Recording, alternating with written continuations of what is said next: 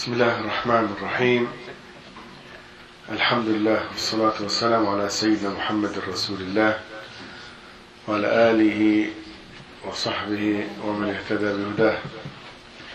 نستمر في ذكر أشراط الساعة بعد أن تحدثنا عن العلامات الصغرى. تحدثنا عن أكثر من 55 علامة وشرط من أشراط الساعة.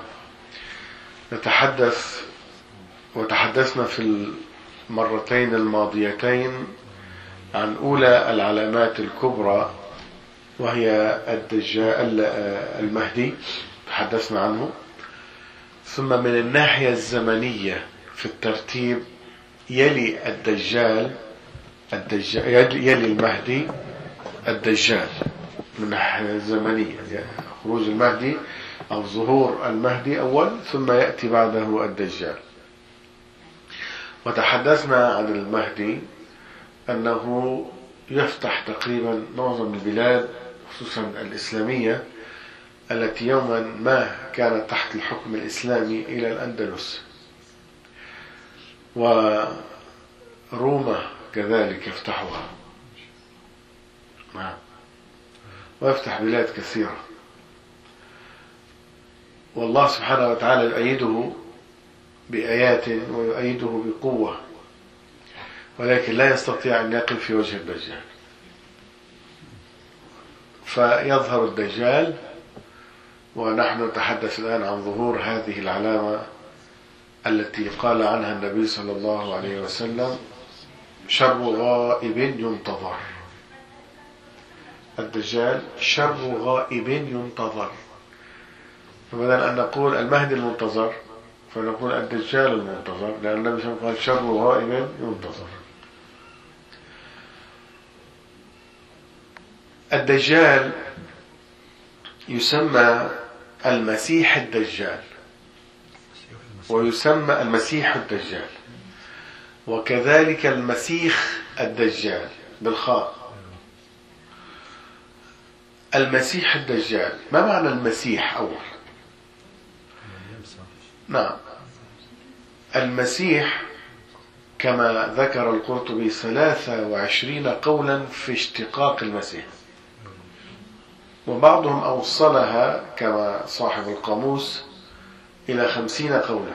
ولكن خلاصة المسيح في اللغة تطلق لغة على الصديق وتطلق على الضليل الكذاب. المسيح لغة تطلق على الصديق وتطلق على الضليل، يعني من الكلمات التي لها معاني متضادة، مش مختلفة، متضادة بحسب الاستعمال. على كلمة مولى، ما معنى مولى؟ تجي بمعنى العبد وتجي بمعنى السيد. مولى معنى العبد سليف، وأوبوزيت بالضبط معنى السيد ماستر، وهي كلمة واحدة. ما الذي يميز الاستخدام؟ أين سياقها في الجملة. فالله سبحانه وتعالى قد خلق المسيحين، مسيح الهداية ومسيح الهدى عيسى بن مريم الذي كان يبرئ الأكمه والأبرص ويحيي الموتى بإذن الله. لابد أن نقول بإذن الله. لذلك ضل النصارى فظنوه ابن الإله، ابن الرب، لأنه كان يحيي الموتى. وأحياء الموتى ليست كما يزعمون إلا من صفات الرب جل وعلا، ولكن بإذن الله يصير كل شيء. هو مسيح الضلالة يحيي واحد كما سيأتي معنا. ليس كل من أحيا معنا فإله ومن إله. فأما الدجال فهو مسيح الضلالة الذي يفتن الناس بما يعطيه الله من الخوارق التي تكون خوارق للعادة. منها على سبيل المثال السريع إنزال المطر، يأمر السماء أو الغيوم فتمطر، وأحياء الأرض بالنبات، أرض جدباء يأمرها فتنبت، وغيرها من الخوارق. وسمي الدجال مسيحا طيب ليش سمي مسيح؟ أولا من معاني المسيح كذلك الدجل والكذب. ومن معاني المسيح سمي مسيحا لأن إحدى عينيه ممسوحة، وقيل لأنه يمسح الأرض أي يطوف الأرض في 40 يوما. واليوم اللي بيشتغلوا بالمساحة شو يسموه؟ مساح. ما في ناس بيشتغل بالمساحة؟ مهندس. شو اسمه بالإنجليزي؟ سيرفير. مدري ايش يسمى، انه يمسح الارض، لانه بيطوف الارض اللي بده يقيسها، ما بده يمسحها بمسح. ونعود الى العينين وبشكل سريع لانه سياتي معنا او دعوها لصفات جايه هلا واحده. ومعنى الدجال هو مأخوذا من قولهم دجل الرجل البعيرة، أي طلاه بالقطران وغطى بدنه. بس يطليه بالقطران بيقول دجله، يعني من التغطية.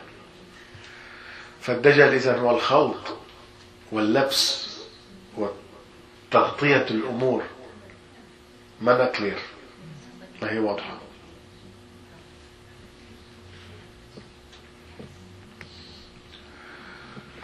ولفظة الدجال هكذا، بس تسمع كلمة دجال فقط أصبحت علما على المسيح الأعور الكذاب. صارت اسم علم، تلاقوا الفرنسيين نو بروبر، اسم علم على هذا الأعور الدجال الذي يكون شر غائب ينتظر. ويسمى الدجال دجالا لأنه يغطي الحق بالباطل مثل الذي يمسح القطران، أو لأنه يغطي على الناس كفره بكذبه ودجله، يموه على الناس، يلبس على الناس. هو كافر، ولكن كما سيمر معنا الدجال له 3 خروج، 3 خرجات له. الخرجة الأولى يظهر ويدعي أنه رجل مصلح، يدعي الإصلاح، خصوصا عند فساد الزمان وفساد الناس، فيخرج ويعمل حركة إصلاحية فيدعي أنه رجل مصلح، ثم يختفي، ثم يظهر مرة ثانية ويدعي النبوة، يدعي النبوة ثم يختفي. والظهور الأخير يدعي فيه الألوهية، الربوبية، أنه إله. وتبدأ خطورته أو مشروعه his project، هذا اللي نبه عنه النبي صلى الله عليه وسلم في دعواه أنه إله. فسمي دجالا إما لأنه يغطي الحق بالباطل، أو لأنه يغطي على الناس كفره. ما هي صفة الدجال والأحاديث الواردة في ذلك؟ أولا مما ينبغي الإيمان به أن الدجال مش جاء من كوكب تاني، أو مش جني أو إليان بسموه هذا شغلة ما هي. الدجال رجل من بني آدم، من ذرية آدم، بشر. هذا معرفته أنه بشر، مش شغلة خارق أو شغلة ما هي معروفة، لا، هو من بني آدم. بدك عمك أبو حمزة بده إياك؟ ما بعرف. وإياكم إن شاء الله. له صفات كثيرة جاءت بها الأحاديث الصحاح. لماذا؟ ما هي ضرورة معرفة الصفات الخلقية أول شيء حتى يعرف الناس من هو؟ إذا عاصره المسلمون والمؤمنون ليعرفوه. وما أكثر الدجاجلة بهذه الأيام، حتى نعرف أي منهم الدجال اللي هو آخر واحد فيهم. النبي عليه الصلاة والسلام يقول يبعث بين يدي الساعة 70 دجالا. 70 واحد. آخر واحد فيهم هو دجال المسيح.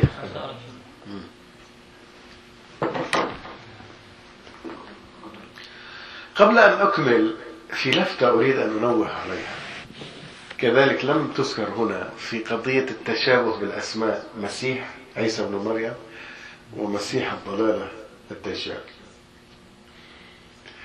سبحان الله، كل أمة وكل أهل كتاب، أهل يعني إيمان معين، يؤمنون بأن آخر الزمان سيظهر رجل يملأ طباق الأرض عدلا كما ملئت ظلما وجورا، وأنه سيحارب أعداءه ويكسر أعداءه ويحكم الأرض كلها. لذلك فكرة اللي طلع فيها أظن ريغان، أظن بدأت مع ريغان، نظام العالم الجديد.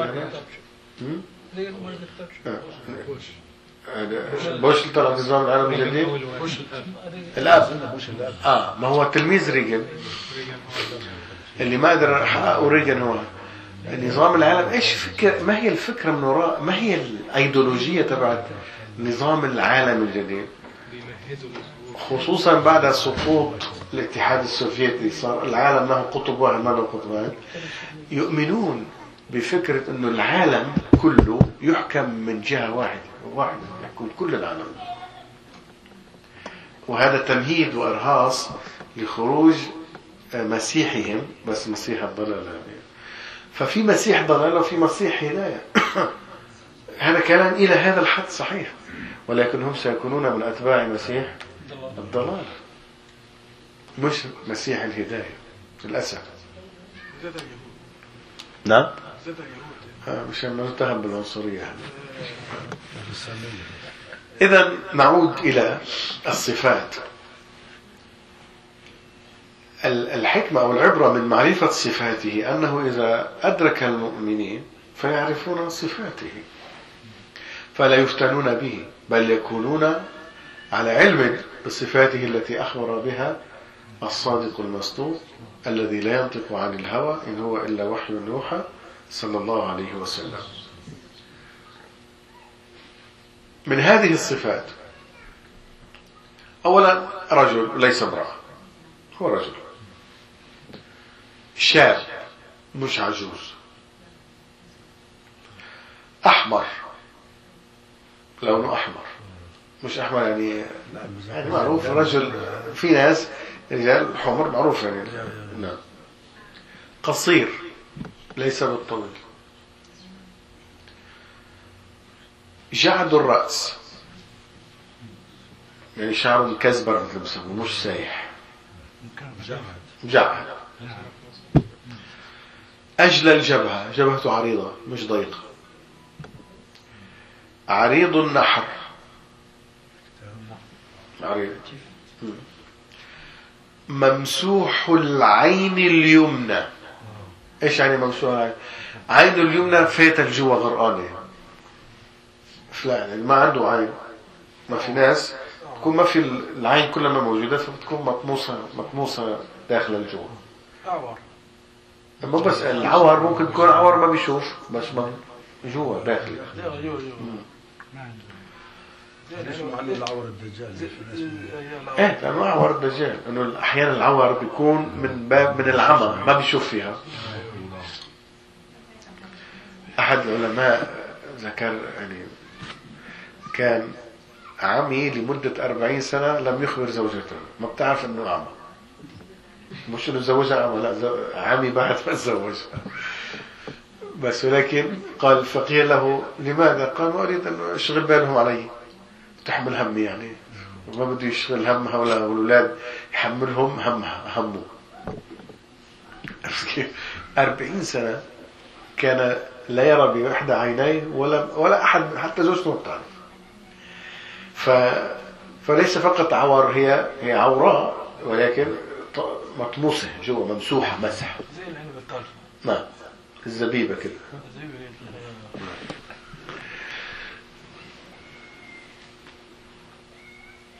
كأنه أو كأنها عنبة طافئة. عينه اليسرى عكسها، أيوة ناتئة، عليها ظفرة غليظة، أي لحمة في طال عليها مثل جلدة أو لحمة.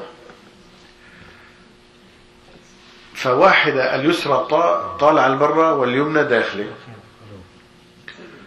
ومكتوب بين عينيه 3 أحرف: كاف راء، كافر أو كفر، بالحروف المقطعة هكذا مكتوبة: كاف فاء راء.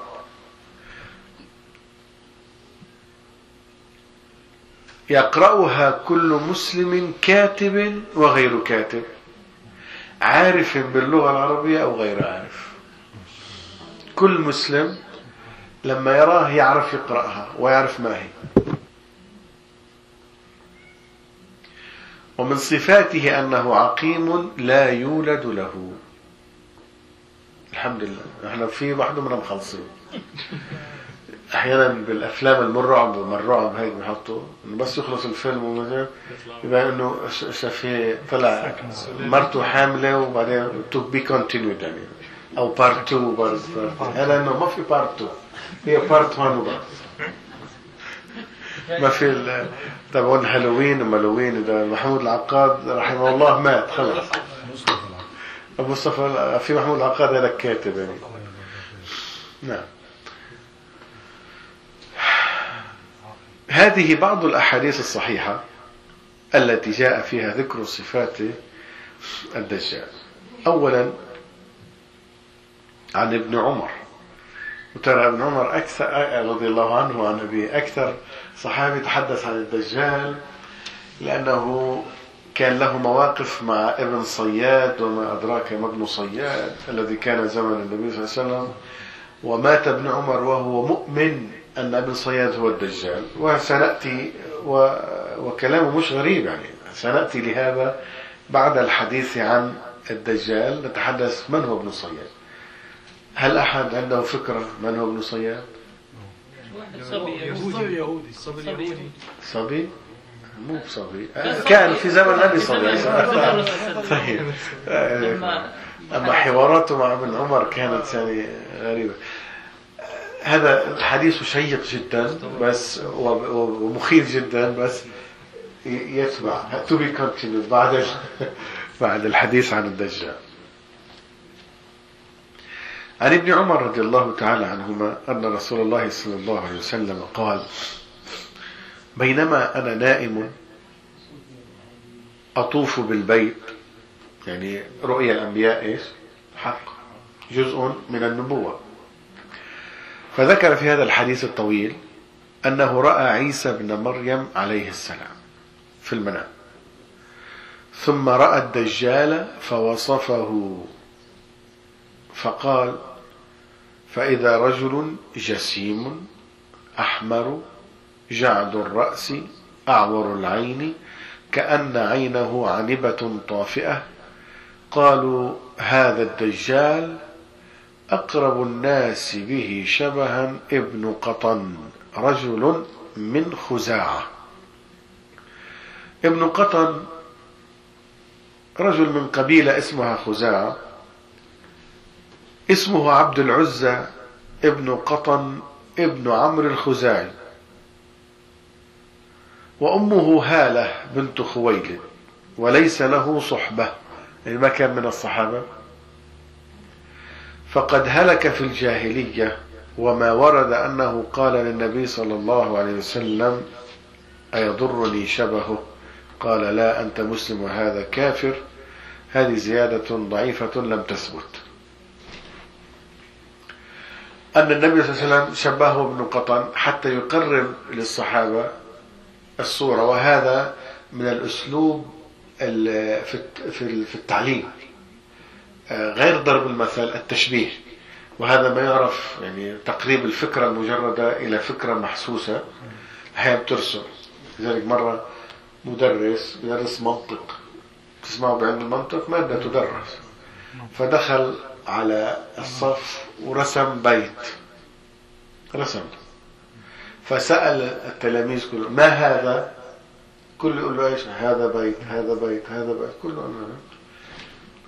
قالوا كلكم مخطئون، هذا ليس بيت، هذا صورة بيت، هذا رسم البيت. لو بيت فيك تفوت بقلبه تعيش بقلبه مثلا. فنقل الصورة المجرد أو الفكرة المجردة إلى صورة محسوسة هذا من أساليب في التربية. وبعدين طلع ما يعرف بالوسائل التربوية والوسائل التعليمية إلى آخره. كل هذا مشتقة من النبي صلى الله عليه وسلم. مش بقول مشتقة، النبي صلى الله عليه وسلم يعني دلنا عليها من زمان. وكم ورد من الأحاديث النبي صلى الله عليه وسلم كان يستعمل الوسائل التعليمية، العصا والرمل بدل السبورة اليوم. كان يرسم على الرمل النبي صلى الله عليه وسلم. مرة رسم على الرمل نقطة، ثم جعل داخل النقطة مربع، رسم مربع ووضع نقطة، ثم طلع سهم من هذا المربع. فقال ما تدرون ما هذا؟ ما قالوا هذا رسم. فالنقطة عبارة عن الإنسان، والسهم المنطلق نحو الانفينيتي يسموها اللا نهاية. شوف نحو اللا نهاية، أمل الإنسان. والله كل واحد فينا عنده أمل لا نهاية له. مظبوط. أملك أكبر من عمرك لو عشت 1000 سنة، أملك أكبر من عمرك. طب إيش هذا المربع؟ قال أجله. في أوضح من هيك؟ والله ما في أوضح من هيك، بوسائل بسيطة جدا. النقطة الإنسان، هذا الشعاع اللي طالع الرايز، بسموه الراي هذا ولا ريز، هذا أمل لا متناهي. واليوم بالرياضيات، بعلم الرياضيات لا نهاية بيحطوا لك سهم رايح وين ما الله أعلم بيقف، ما بيقف. ثم يأتي الأجل ويقطع عليك الأمل. إذا ما نتحدث عن الوسائل التعليمية، النبي استعمل كثير جميل جدا. نور العسل ضربنا المدرسات مرة ذكرنا، قال له كيف ما كيف يعني؟ قال له جيب صفحة من العسل، فشق صفحة. يعني ايش صفحة؟ يعني العسل رقيق، يعني مش تجيب لي سطل عسل، لا رقيق يعني. فالنبي صلى الله عليه وسلم وضع إصبعه من أول الآخر فشقه قسمين فلقتين. قال له انظر، فنظر فعاد العسل والتأم، ما كان رجع مثل ما هو. قال له وهكذا، والمعنى في بطن الشاعر.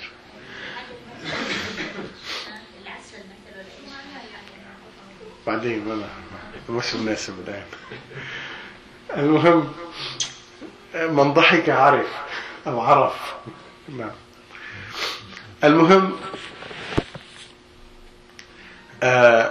أنت سمعت من قبل ولا استنبطته مني أنا؟ طيب بس من كم سنة؟ من ذكرني والله؟ طيب كويس. المهم النبي صلى الله عليه وسلم لما قال هو يشبه ابن قطن، حتى الصحابة يشوفوه ويصفوه لمن بعدهم للتابعين والتابعين يصفوا لنا بالبعض. حديث آخر عن ابن عمر كذلك رضي الله تعالى عنهما أن رسول الله صلى الله عليه وسلم ذكر الدجال بين ظهراني الناس فقال إن الله تعالى ليس بأعور، ألا وإن المسيح الدجال أعور العين اليمنى كأن عينه عنبة طافئة. حتى تعرفوا أنه ليش قال إن ربكم ليس بأعور؟ لأنه يدعي أنه رب وإله. الحديث الأول في صحيح البخاري والثاني في صحيح البخاري. وحديث النواس بن سمعان كذلك. النواس بن سمعان من الصحابة الذين اهتموا في علامات القيامة وأحداث الآخرة الساعة يعني، وروى حديث طويل في هذا المجال. جاء فيه قال صلى الله عليه وسلم في وصف الدجال إنه شاب قطط، والقطط شديد جعودة الشعر، عينه طافية كأني أشبهه بعبد العزى بن قطن اللي مر معنا. كذلك هذا في صحيح مسلم. وعبادة بن صامت رضي الله تعالى عنه قال قال رسول الله صلى الله عليه وسلم إن مسيح الدجال رجل قصير أفجع جعد أعور مطموس العين ليس بناتئة ولا جحراء فإن ألبس عليكم فاعلموا أن ربكم ليس بأعور.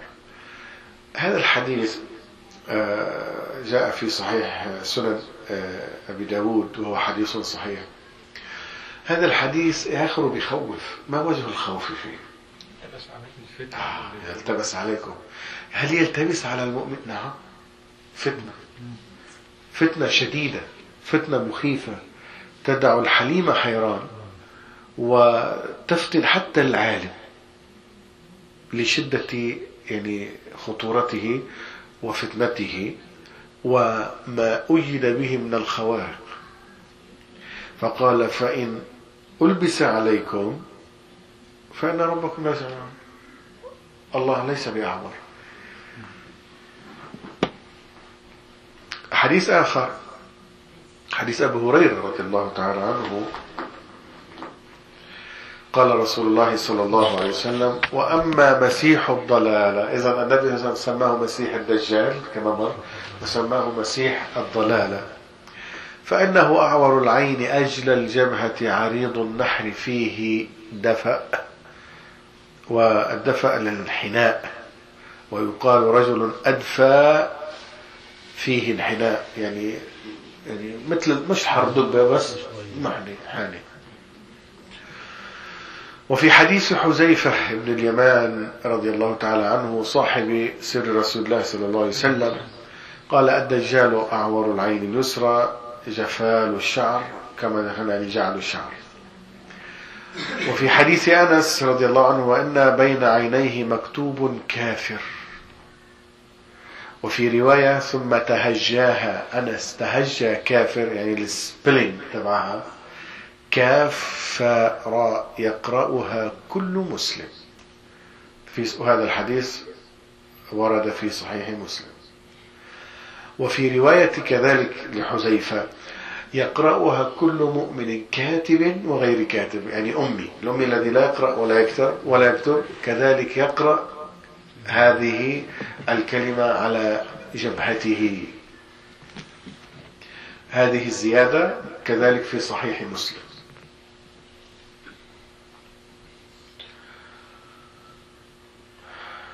يقول النووي رحمه الله الصحيح الذي عليه المحققون أن هذه الكتابة على ظاهرها وأنها كتابة حقيقية لا ينبغي لأحد أن يؤولها، جعلها الله آية وعلامة من جملة العلامات القاطعة بكفره وكذبه وإبطاله، يظهرها الله تعالى لكل مسلم كاتب وغير كاتب ويخفيها عمن أراد شقاوته وفتنته ولا راد لقضاء الله. من صفاته أيضا ما جاء في حديث فاطمة بنت قيس رضي الله تعالى عنها في قصة الجساسة. تعلمون ما الجساسة؟ حديث الجساسة هو مرتبط كذلك بالدجال وسيأتي. وفيه قال تميم الداري. تميم الداري كان رجلا من العرب ولكن من نصارى العرب، وأدرك زمن النبي صلى الله عليه وسلم وهو ما يزال على نصرانيته، وكان تاجرا وكان يركب البحر، يعني تجارته بحرية، بيطلع في البحر بغير بيجيب بضاعة ما أدري من الهند مثلا بيجي وهكذا. أعطيكم مختصر وسيأتينا تفصيله أن تميم الداري ذهب مرة في إحدى تجاراته وطلع عليهم الهوريكين بيسموه هذا في البحر، شو بيسموه؟ إعصار. ويسمى النو كذلك، كلمة فصيحة ترى نقولها بالعامة بس هي فصيحة. النو. الأصمعي كان لغوي مشهور من التابعين، كان يأتي بالبدو من الأعراب ويسمع منهم الأشعار ويصحح أشعار، يعني لغة فصيحة كان. فمرة دعا واحد في بيته بعد ما خلص منه قال له أعطينا أنت، قلنا قصيدة منك أنت. قال على أي القوافي تريد؟ تعرف القافية حيث تنتهي. قال أريد الواو المجزومة. الواو المجزومة من أصعب القوافي، يعني أصلا حرف الواو في اللغة العربية قليل الاستعمال. الواو والمجزوم أصعب.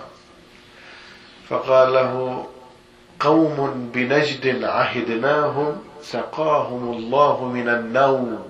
الوقوف بالواو المجزومة، الواو الساكنة. قال له نو ماذا؟ الأصمعي يسأله هذا نو مبلش يكمل، بس يقف على كلمة يقول له كذا ماذا بكمل له. فآخر مرة وقف له على أو قال له أو ماذا؟ فضجر الأعرابي هذا البدوي. قال له أو أضرب الرأس منك ضربة تقول لها من قوتها قو. فلذلك الأعراب كانوا عندهم يعني الفصاحة واللغة الفصيحة. فتميم الداري طلع بالنو، بقيت سفينة في النو شهر كامل ما يعرف أين، حتى رست على جزيرة ثم نزل مع من معه إلى شاطئ الجزيرة فوجدوا دابة كلها شعر، ما بيعرفوا قد ما فيها شعر، والراسة من أفاها ما بيعرفوا، قبولها من دبرها ما يعرفوا. فتكلمت جس خاصة. قالوا ويحك من أنت؟ الدابة بتتكلم. قالت أنا الجساسة. جساسة لما؟ قالت اعمدوا إلى ذلك الدير فتعرفون الخبر. فهي جساسة للدجال مسيح الضلالة. فتميم الداري قال فانطلقنا سراعا، يعني مسرعين، حتى دخلنا الدير اللي دلتنا عليه الجساسة، فإذا فيه أعظم إنسان رأيناه قط، خلقة ضخمة. هلأ ممكن تقولون أن ورد من دونها أنه قصير. قصير أولا لا يتعارض مع الضخامة. الأمر الثاني أنه لما رآه تميم في هيئة، وربما لما يخرج يكون في هيئة أخرى،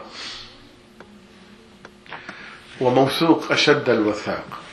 هذا الجزء من الحديث يمر معنا بس استشهدنا فيه للدلالة على ضخامة جسمه. وفي حديث عمران بن حسين رضي الله تعالى عنه، حديث الجساسة ورد في صحيح مسلم.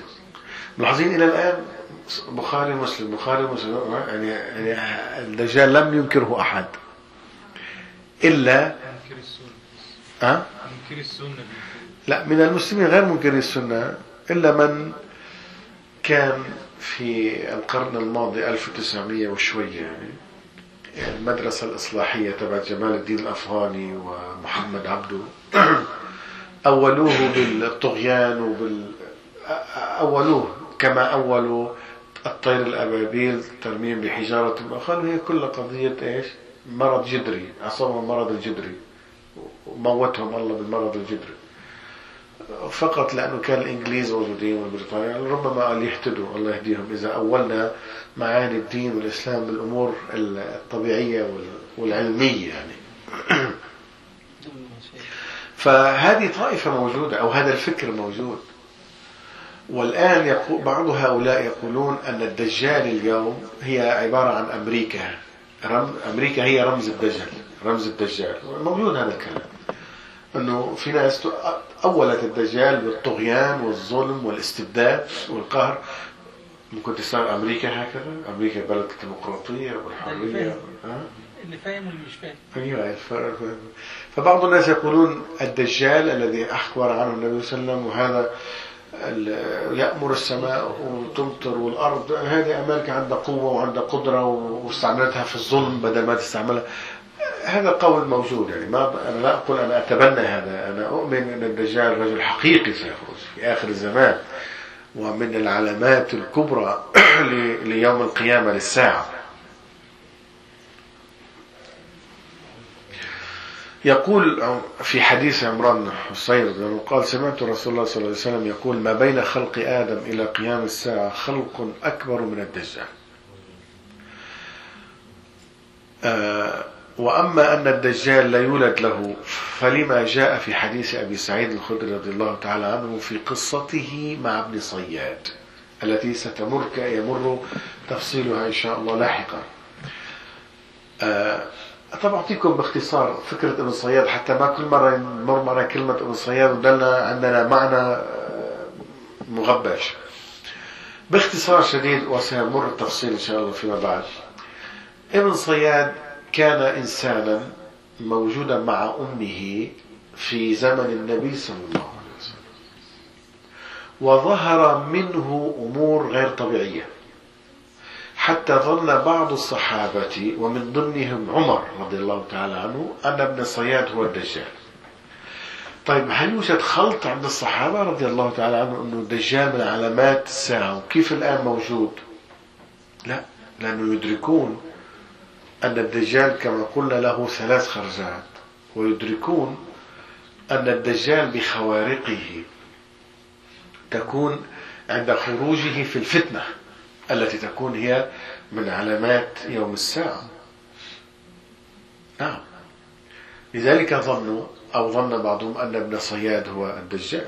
فلما أتي به إلى النبي صلى الله عليه وسلم فقال له النبي: إني خبأت لك خبأ. فقال: الدخ. فقال: اخسأ، لن تعدو قدرك. ومن السور التي تواجه بها الدجال عدا فواتح الكهف سورة الدخان. فقال: الدخ، ما استطاع يكملها. فقال النبي: لن تعدو قدرك. دخل على الساحة عمر رضي الله تعالى عنه قال: يا رسول دعني أضرب عنقه. فاسمعوا ماذا قال له النبي صلى الله عليه وسلم. قال له: يا عمر، وقول النبي صلى الله عليه وسلم كذلك يستشهد به في النحو في كتب النحو لدخول الضمير على كان.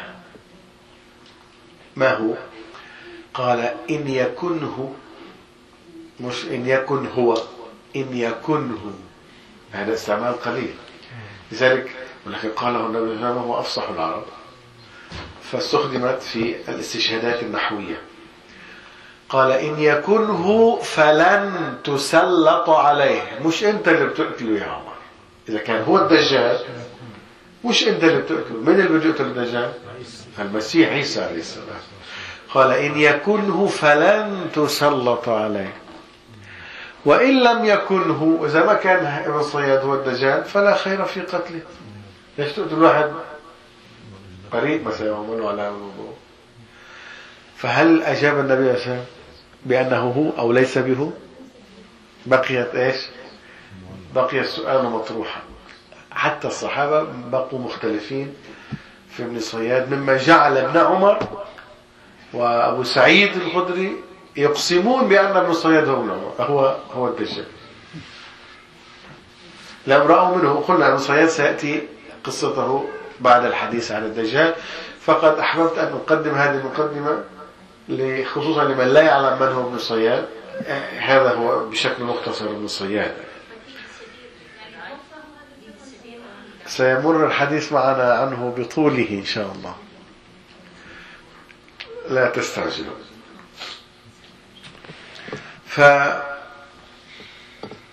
فقال أبو سعيد الخدري لما التقى بابن صياد في الحج، راحوا حج، فانفرد به فقال: ألست أنت المسيح الدجال؟ قال: يا أبا سعيد، عم يحاوروا وبالعلم، يحاوروا بهدوء حوار هادئ. قال: ألست سمعت رسول الله صلى الله عليه وسلم يقول إنه لا يولد له؟ قال: قلت بلى. قال: وأنا لي ولد؟ قال: أما سمعت رسول الله أنه قاعد يحاول أنه ممنوع عليه دخول مكة وأنا رايح على الحج؟ فالجواب عن هذا لمن يؤمن من الصحابة أو يعتقد من الصحابة أن هذا لا يولد له عندما يخرج، وأنه ممنوع عليه مكة والمدينة عندما يخرج.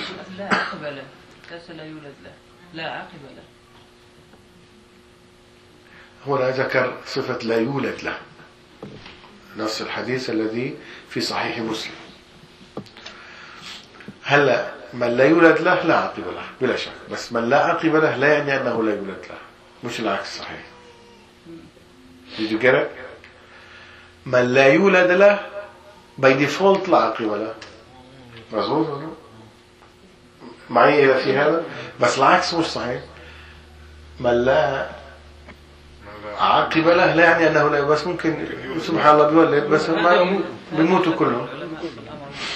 بس النص هنا قال لا يولد له.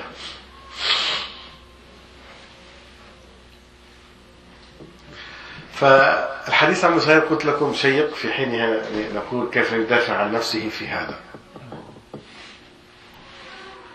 فالسؤال الآن العنوان: هل الدجال الآن حي؟ وهل كان موجودا في زمن النبي صلى الله عليه وسلم؟ هذا سؤال كذلك مهم. قبل الجواب عن هذا لابد من معرفة حال ابن صياد. نتحدث عن ابن صياد، وهل هو الدجال أم لا؟ من هو ابن صياد؟ اسمه صافي. ابن صياد اسمه الفيرست نيم صافي، وقيل عبد الله ابن صياد، وولدت ابن صائد، والعرب الهمزة أحيانا تحققها وأحيانا تسهلها، فابن صائد أو صياد نفسها، ولكن اسم الأولاني الأرجح أنه صافي. كان من يهود المدينة، بالنهاية بترجع لمين؟ الأولاد عمنا لا بترجع لهم. وكان صغيرا عند قدوم النبي صلى الله عليه وسلم إلى المدينة. إذن ابن صياد كان من أهل المدينة، من جماعة من يثرب يعني. ولما هاجر النبي صلى الله عليه وسلم إلى يثرب إلى المدينة كان صغيرا. وذكر ابن كثير أنه أسلم، وكان ابنه عمارة من سادات التابعين. ابن صياد روى عنه الإمام مالك وغيره. وترجم له الذهبي في كتابه تجريد أسماء الصحابة، فقال عبد الله بن صياد، وأورده ابن شاهين، وقال هو ابن صائد، وكان أبوه يهوديا ولكن الولد أسلم. فولد عبد الله أعور مختونا. ابن صياد ولد مختون وولد أعور. وترجم له الحافظ ابن حجر في الإصابة فذكر ما قاله الذهبي، ثم قال: من ولده عمار بن عبد الله بن صياد، وكان من خيار المسلمين من أصحاب سعيد بن المسيب، وروى عنه الإمام مالك كذلك وغيره.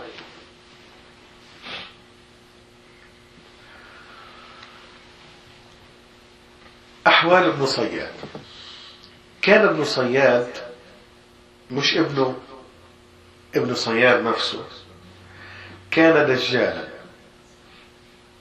وكان يتكهن أحيانا، يعني يتعاطى الكهانة، فكان يصيب أحيانا ويكذب أحيانا. فانتشر خبره بين الناس وشاع أنه الدجال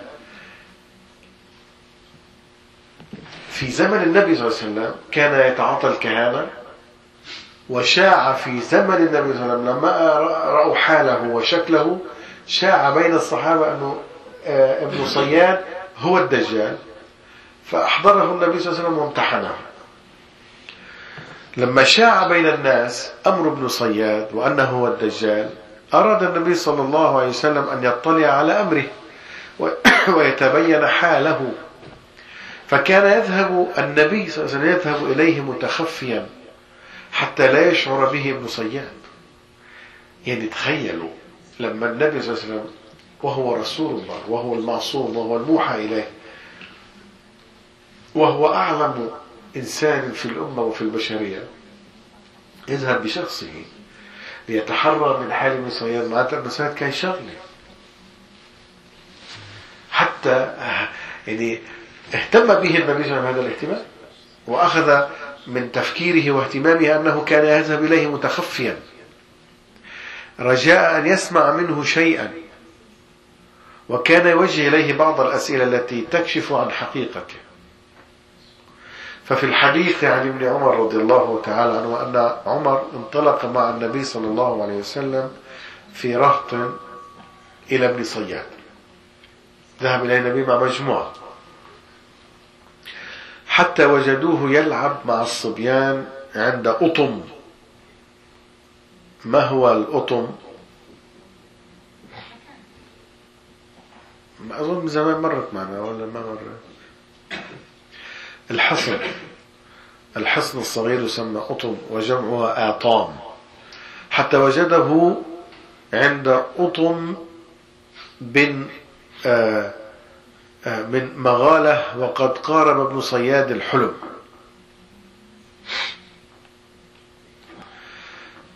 هذه مغالة قبيلة من الأنصار كان يلعب هناك، يعني عمره 10-12 سنة.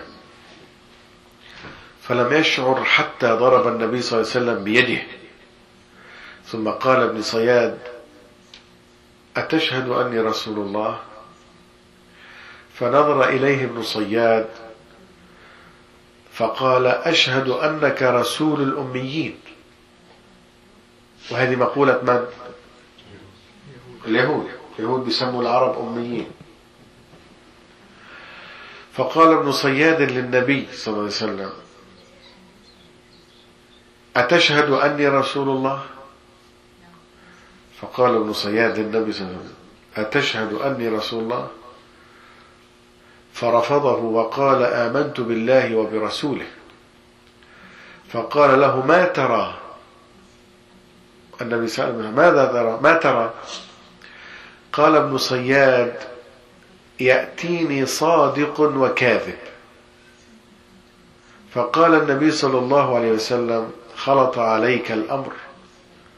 ثم قال له النبي صلى الله عليه وسلم: إني خبأت لك خبأ أو خبيئا.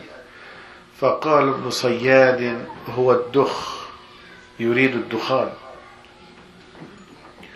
ولكن قطمها بترها على طريقة الكهان. لماذا أمورهم تسمى الطلاسم؟ لأنه بيكتبوا رموز وبيقطموا كلامهم قطم، وكتابتهم بيقطوها أرض هذه يعني على طريقة الكهان. فقال له النبي صلى الله عليه وسلم: اخسأ فلن تعدو قدرك. فقال عمر رضي الله عنه: دعني يا رسول الله أضرب عنقه. فقال النبي صلى الله عليه وسلم: إن يكنه فلن تسلط عليه، وإن لم يكنه فلا خير في قتله. رواه البخاري في صحيحه. وفي رواية أن النبي صلى الله عليه وسلم قال له: ما ترى؟ قال: أرى عرشا على الماء. فقال رسول الله صلى الله عليه وسلم: من يستنبط من هذا الكلام عرش من على الماء؟ إبليس. وليش إبليس؟ لماذا إبليس اتخذ عرشه على الماء؟ لأنه يريد أن يحاكي ويقلد رب العزة والجلال، لأن الله عز وجل وصف عرشه: وكان عرشه على الماء، فاتخذ عرشه على الماء. من هنا بعضهم يقول أن مثلث برمودا، المثلث هذا والله أعلم بذلك، بس مما قيل أن هناك مركز الدجال ومركز إبليس يوحي بعضهم إلى بعض الزخرف والقول غرورا. الله أعلم. ولكن قال: أرى عرشا على الماء. فقال رسول الله صلى الله عليه وسلم: ترى عرش إبليس على البحر، وما ترى؟ قال: أرى صادقين وكاذبا. قال: أو كاذبين وصادقا. فقال رسول الله صلى الله عليه وسلم: لبس عليه دعوه. رواه مسلم في صحيحه.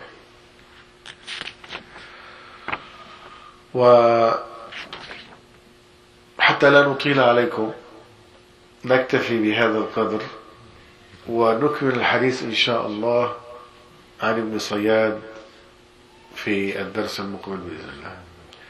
سبحانك اللهم بحمدك، أشهد أن لا إله إلا أنت، نستغفرك ونتوب إليك. والعصر إن الإنسان لفي خسر الذين آمنوا وعملوا الصالحات وتواصوا بالحق وتواصوا بالصبر، وجزاكم الله خيرا.